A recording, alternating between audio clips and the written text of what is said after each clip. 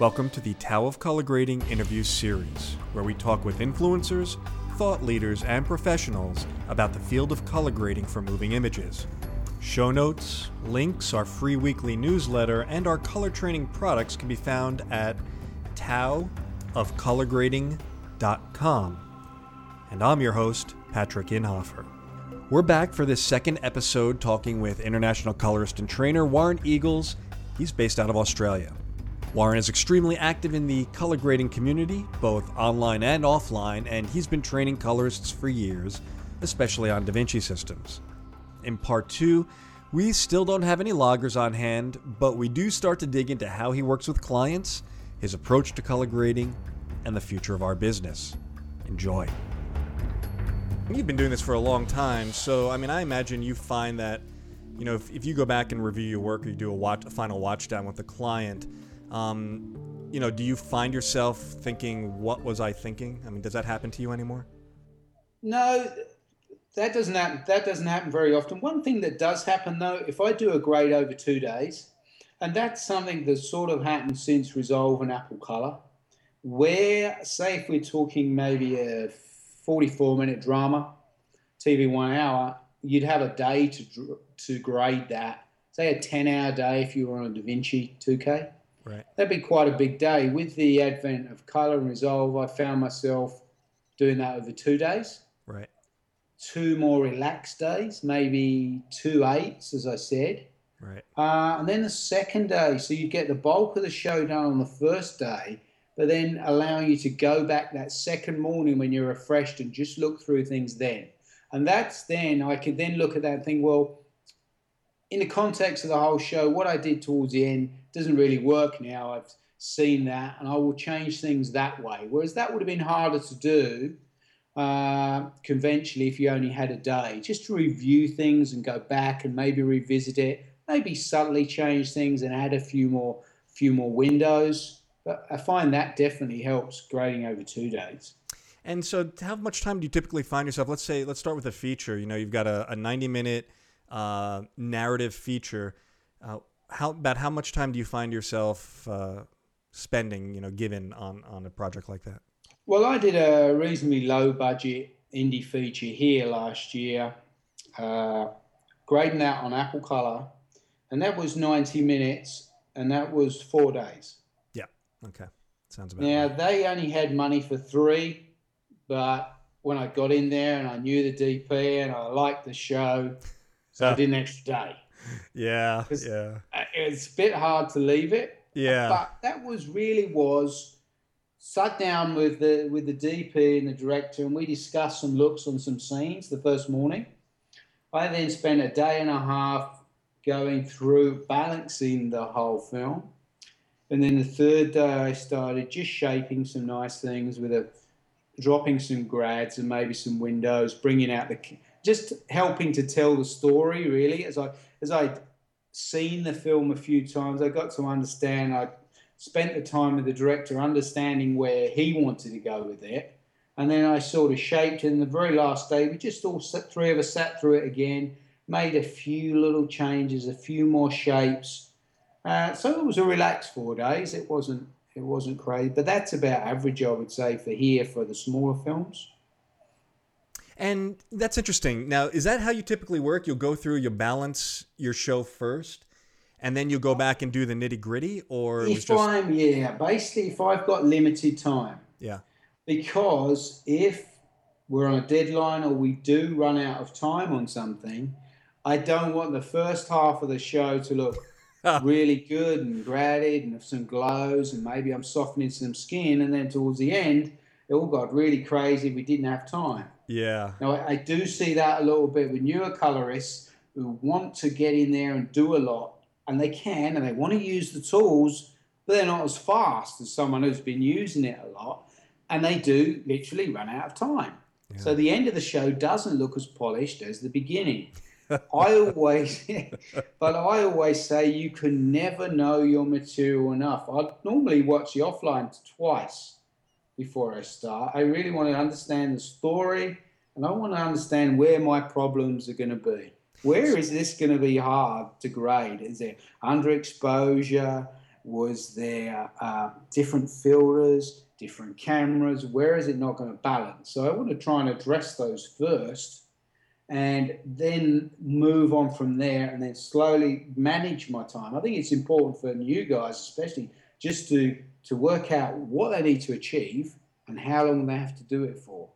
That's really interesting. So when you're doing your initial pass, your balancing pass, are you also just looking for a nice neutral image, or are you thinking about how much contrast, how thick should the blacks be, what am I doing on the highlights, or are you just looking for a nice neutral, balanced, kind of seamless shot to shot kind of show? Definitely with Resolve, because in Resolve I always make my first node is a very neutral balance. Okay. So sometimes I won't do very much at all, depending on how it's shot, but I will always make that number one node very neutral, so I can always cut back to that. But while I'm doing it, I'm looking at the shot and I'm thinking, is this clean? Is there a little bit of noise there? So I'm evaluating a lot of things. I'm trying to get obviously as much separation in my key characters, remembering that in every shot, my actress or my actor, especially in a film, is my product. They are my pack shots. Yeah. So they obviously my heroes, and I know my clients, that is what they are going to be looking at. They're looking at their investment, which most of the time that's their biggest investment, is their talent. So. Right. That's a great point. I mean, one of the big differences between that and I guess a commercial workflow is the client's more concerned about the packaging than they are necessarily about the talent. Very much so, yeah. Like I say to people, everything you grade, whether it's a doco, music video, there is hero, talent, or pack shot, or product, car, whatever. And your clients have all got their own little hero that they are looking for. So that's what my job is, trying to see, what am I getting the best out of this shot? Can I make that any better, any cleaner? Once I've done that, then obviously my second pass is maybe deciding what scenes could do with a look or a different style. Sometimes they don't need anything. Right. They've been shot really well. They look great. A mistake some other people will do is trying to force things too hard and pushing things into a look where they don't necessarily need that. Well, now you bring up a very interesting subject, creating looks. And, I've kind of developed this belief that really the look is developed in pre-production, in art direction, in, lighting design. And, I mean, would you agree with that? That's really, if you're really going for a look, that's where you should be starting? Oh, definitely. Very important, yeah. I mean, you can really see where something has been really nicely art directed and they're talking to the DP, so the color schemes are right, and they've just got little touches in there that just make my life so much easier if we are suggesting we're going for a slightly warmer glow look. If the art direction is good and the design of the sets or the locations, it just really helps. I mean, we can obviously do it, and obviously I do get clients that will show me reference material or shots and say, can we have it like this? Now, to an extent we can, and we can make it, but it's all those little other touches that make those films what they were and why they look so good. Right. Yeah, that's what gives it that kind of professional. That's really, to me, that is the film look, isn't it? I mean, it's not 24p. Yes. It's everything else. It's the total package. Would you agree with that? Yeah, definitely. I would agree with that. So, and that's something that it does help with budget. Yeah. We are struggling in Australia to compete with CSI. Right. That is a highly rated show. They obviously have money to spend, and it shows. It does look a very good show. But that does make it harder for a lot of local producers here that are trying to get shows up and trying to compete with visuals like that, with just the way that they spend money, just on the thing, it is quite hard. So, but... And do you find that the actual shooting codec, like your choice of the codec that your camera outputs, has an impact on your ability to start moving images around to create interesting looks? Yeah, definitely. We've got the whole DSLR, yep. Canon 8-bit H.264 thing. And I graded a commercial last week, I think, that was Canon. And I must admit, I know the DP world director, and he shoots good stuff, and it did look very good out of the camera. And that is the good thing about it. Right. Does look good. Lenses are great, at great depth of field. Now, all I really did was, do the usual few little grads on the people, just bringing the faces and the products. There was no huge change. Warmed some of it, brought some skies back, but I didn't do too much. With it being 8-bit, you will see those pictures. You will see the compression in there a little bit more than you would with other formats. But that was fine. But I've also heard things that shoots where they shot a mixture of red and Canon, and they're trying to edit out all the red because it looks so flat.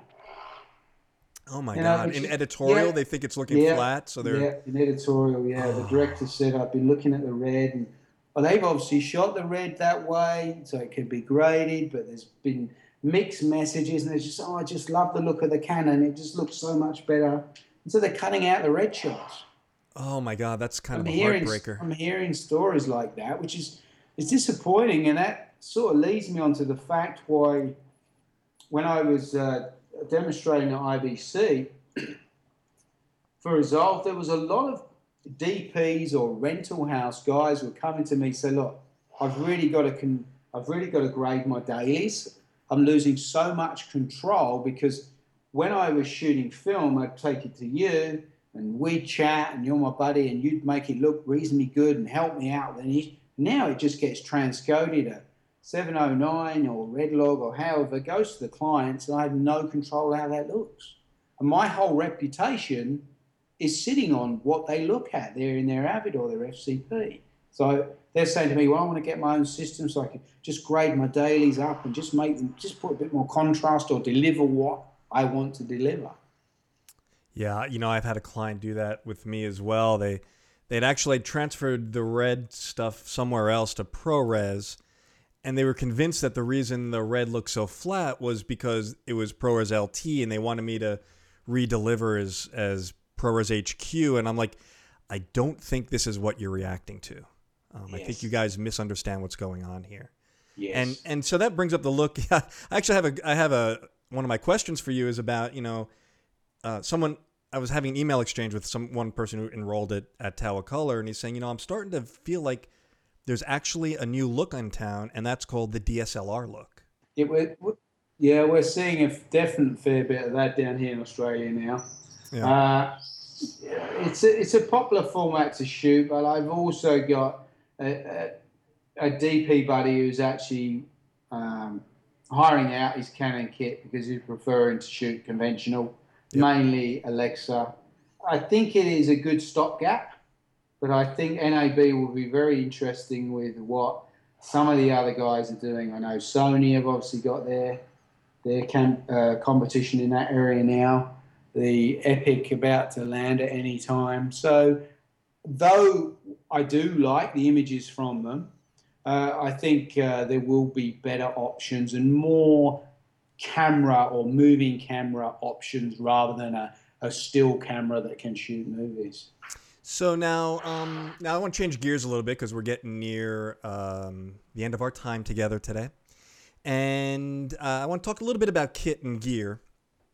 And can you explain, just let the audience know a little bit about what you're working on today and how you are you staff or are you freelance, that type of thing?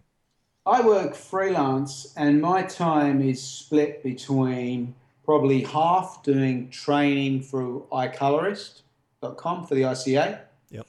And within that is the bit of work I do demonstrating at shows for Blackmagic. I've also previously demoed for DFT on their film scanners and their Bones products. And the other half is grading, whether that is at home on my system or going as a freelancer to other shops here in Australia and in Asia. Yeah, I mean, I've seen, you Twitter every now and then, and I've noticed that you bounce around to Asia pretty frequently. Yes, I was in Bangkok last year doing a film, Manila doing 2 weeks of commercials. I find a little bit that what I do, if there's a new installation, I'll go there and do some mentoring. Right. where I do some grading and they'll sit with me while I do some grades. They'll do some grades. So it's a mixture of training and grading, which I like doing because I still like to be able to go into some of these places. And there's nothing like just walking into a place and thinking, right, we've got 10 minutes before the client walks in. Because there's a little bit of excitement. There's obviously a little bit of nervousness about actually doing that. But, I find that quite challenging sometimes. You're sort of heading from the airport at the same time as the clients are, almost in a race to get there. And I'm just hoping I'm going to get there just to go, right, okay, now what side are the waveforms on? Yep. Where's my files? You're calibrated like this, away we go. Right. What I'm running at home, I'm running a Mac Pro 09 with a 285 graphics card and a GT120. I've got 6 terabytes of CalDigit external storage. An exciting thing for me, I'm just about to take delivery of some Resolve panels, Oh, congratulations. Good for you. which up till now I've been using a Wave, which I'm a big fan of as well, because I obviously use that when using Apple Color quite a lot. And before I had a Resolve, I was using Apple Color at home. So yeah, it's a small room. What are you monitoring on? I've got a BON, a Korean monitor, 24-inch SDI. Oh, I'm not familiar with that one. That's an LCD or? Yeah, it's an LCD. I think it's badged as a Plura in the US. You Interesting. may have heard of it as a Plura, but I picked that up at NAB a couple of years ago. I was looking around. I really liked it and got that then. It's in my place is just in my home, so it's not a client attend thing, but so it tends to be smaller shows. And excuse me while I just go and mug that dog. Yeah, don't hurt him. No, she's going to start the whole street off now. It's going to sound something like a dog movie where they go chasing around. That's awesome. So, yeah, that's it. I mean, I have the ability, if I need a bigger room, I will go and dry hire or use a facility or move my gear into a bigger space. Right. Where you can have, cappuccino, chicks and, PlayStations and that sort of thing. Exactly. Well, let me ask you real quick. Talking about working with clients, because you obviously have a lot of experience doing this. You walk into a room, you've walked off the airplane, the client's walked off the airplane, you sit down on footage you haven't had a chance to look at.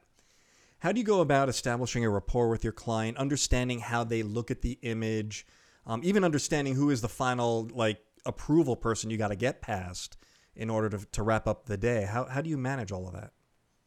I think it's just really important just to talk a lot generally at the beginning to get at ease, because when you haven't worked with someone before, there's always a little bit, who's this guy and what's he done and what are they going to do? There's always a little bit of unease at the beginning of the session till you actually get going.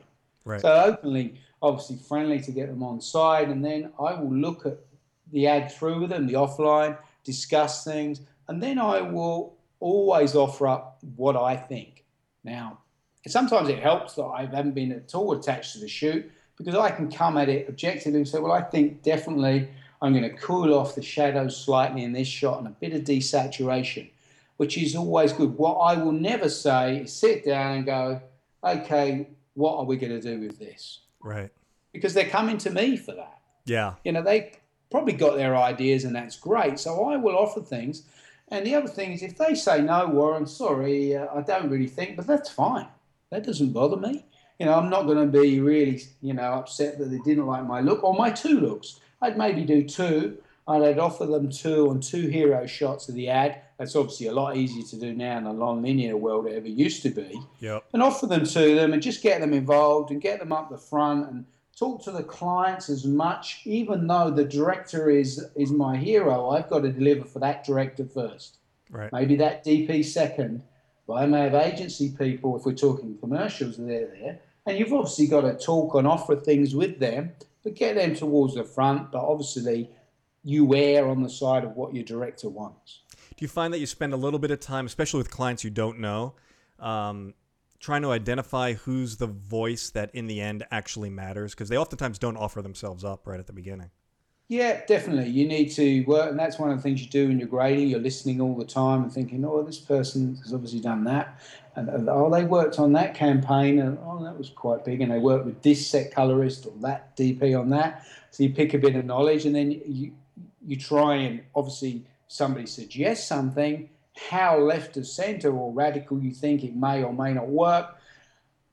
You will do that, or I will create that for them and show them. Then I might suggest, well, maybe I like some of that, but if we mix a bit of what you thought there with this on this shot, then that could work. Right. It's a game. It's a game, isn't it? Well, it is, and I guess it's just the type of thing. It's an experiential thing, and going back to the beginning of our conversation, you learn a lot by watching other people do this. Other guys who've been doing it for 20 years. And, definitely, yeah. I mean, we talk about this in the ICA, and people often say, what makes a great colorist? It's the same as grading. It's very subjective, but they obviously have to be creative. They have to be able to look at an image and know how to change it to something else, to do something in a creative way. They've obviously, when you've done that, you've got to be able to balance it, but you have to be technical because you have to understand when certain files or codecs will run into problems. And on top of doing those things, you have to be an entertainer and entertain your clients as well. It's true. And you got to be able to listen to them. I mean, you have to, sometimes what they ask for isn't really what they want, and you've got to figure that out. Yeah, that's a good conversation I had Alexis when I saw him at IBC. Some of the funny terms that they will come out with, and that's a hard thing now for younger colorists to get to grips with, and maybe will work with more experienced directors. Some things mean different things in different countries, and we have some weird, and I even get caught using them on the training, and I'll get a student looking at me very, very dumbly, strangely thinking, what's he talking about? And it's only that I've used some term that I probably used from years ago, which I should really use the more technical term than that. So we're coming up. I have a couple more questions for you, but we're coming up to the end of our conversation. And I just wanted to do a quick shout out, give you an opportunity to do a quick shout out where people can find you. And also to thank you really for taking the time to do this. I mean, kind of, you train people, I train people, and it's really nice that you agreed to come onto my podcast and talk to my listeners. And I really do appreciate that. That's a pleasure. That's great to come on, Patrick. I've enjoyed our chat. And so where can people find you? Yeah, for training things, it is www.icolorist.com. And if you go there, that's 7 colorists running different training classes. So it could be at Pacific, so it could be New Coda, Luster, Resolve, Color. We've just taken on a guy who's doing Red Giant, grading in there and FCP using those plug-in products. Simon Walker from the UK, so he's come on board. Or it could be a thing we run called Colorist Strategies, which is general color correction. Like things we've been talking about today, working the clients, looks and styles, talking about film and telecine history. So we do that. You can look at my Vimeo page, which is I love your Vimeo page. Vimeo.com. That's the sort of thing I do when I'm away in hotels. And do I go to the pub or do I sit and make a little movie? You geek. 2 years ago, I would have gone to the bar. Yeah, you've turned into a geek. You're making Vimeos on your instead of going for beer. I know. It's sad, isn't it? And that's that's Vimeo.com. Sorry, Vimeo.com/icolorist. Okay. Well, maybe I should take the wave and the laptop into the bar, and I could do both together. You can hear, glasses and bands in the background while I make these films. That's funny. And when I'm curious as to your looks class, because you run a looks class. Yes. And I mean, just generally, do you think that there are some looks that have just kind of run out that maybe people shouldn't be doing anymore, or you think there's a place for everything? No, I think there is a place for everything, but I think it's a great starting point to probably learn a certain look, and then you need to come up with ways you can invent things slightly differently. Right. If you swing the hues in a slight look, if you look at the classic sort of Transformers orange and teal thing, if you go in there and tweak the hue of any of them, and why does that work so well? It's obviously something that's pleasing to our eyes, but maybe a desaturated version on that, or offset two other colors together is an interesting concept. Right. Instead of working on a dual palette, you start working on, Yeah, yeah. maybe, but just experience. The more you can lock away to bring out when you need them, go, how about this? How about that? And that's experience. And it's more experience on jobs because you can play around all the time with your bit of test material. There's nothing like actually working with a client to do that. And it's more experience, the more you will be able just to produce those things and to produce them fast. That's the other key. And I think the final thing I wanted to talk to you about, as someone who's watched our industry not only transform, but you've kind of embraced those transformations. And um, as I mean, Apple Color was a watershed moment. Resolve coming on Mac as software only, another watershed moment in terms of accessibility to these tools. Where do you see this business going? I mean, are guys like you and me going to be replaced by like $30 an hour college grads? I mean, is that what we're destined to see what come of our careers? No, I don't think so. I think the freelance is probably a good space to be. I see here in Australia, there's some smaller shops starting with Resolve. Production companies in commercials are putting their machines in, like they put in their Avids and their FCPs. Similar thing is happening with color correction. Uh, I think there will be some really great colorists that come out of learning it in their bedroom. Yep. The, the, uh, the key is to keeping the hourly rates up for these new shops, and I think the colorists will take more of a percentage of that hourly rate. So, though some people think it's a bad thing, I think there will be some really good people come through, and there will be obviously, like anything, some average people out there doing things. But at the end of the day, they are colouring on colour correction software, and hopefully they are doing it in a calibrated environment rather than an editor who has no real interest in color correction, only the fact they're getting paid a day rate to color a documentary or a drama. Yep. And that was happening because the production couldn't afford to go into a post house and spend a day on a DaVinci 2K or something doing that. So in a way, that's where I think it's good that it is getting onto color correction software. And so the guys like you who have this just wealth of experience, I mean, what do they need to do to ensure they stay competitive going forward? Uh, I get asked all the time about, can I get anything out of the classes? I think even experienced guys is great for them. They can grade, obviously, because they've been doing that for a number of years, but just to get a real good heads up on the software is really going to give them a start. We can all read the manual, we can look at my Vimeo page, and we can get bits of it. Yep. But to get a good start is a really great thing for a class. So maybe look at the iColorist classes. But one of the other things I've been asked a lot since Resolve coming out is is there going to be a Resolve DVD or online training? Oh, yes. Tutorials. Yes, you have some news for us on this. Yeah. Last week I've just signed to do 5 hours of online training on Resolve in conjunction with FX PhD. They have a new segue, which is a slight alternative to the current term structure. And so if you just want to learn Resolve and you learn that early, you will be able to buy or download just the Resolve class whenever you like. That's fantastic. So this is good because I was looking to do it, and have I got time? Shall I? Shan't I? But I had some really good reactions to the classes I did before with FX PhD, so that was good, and a few people were asking.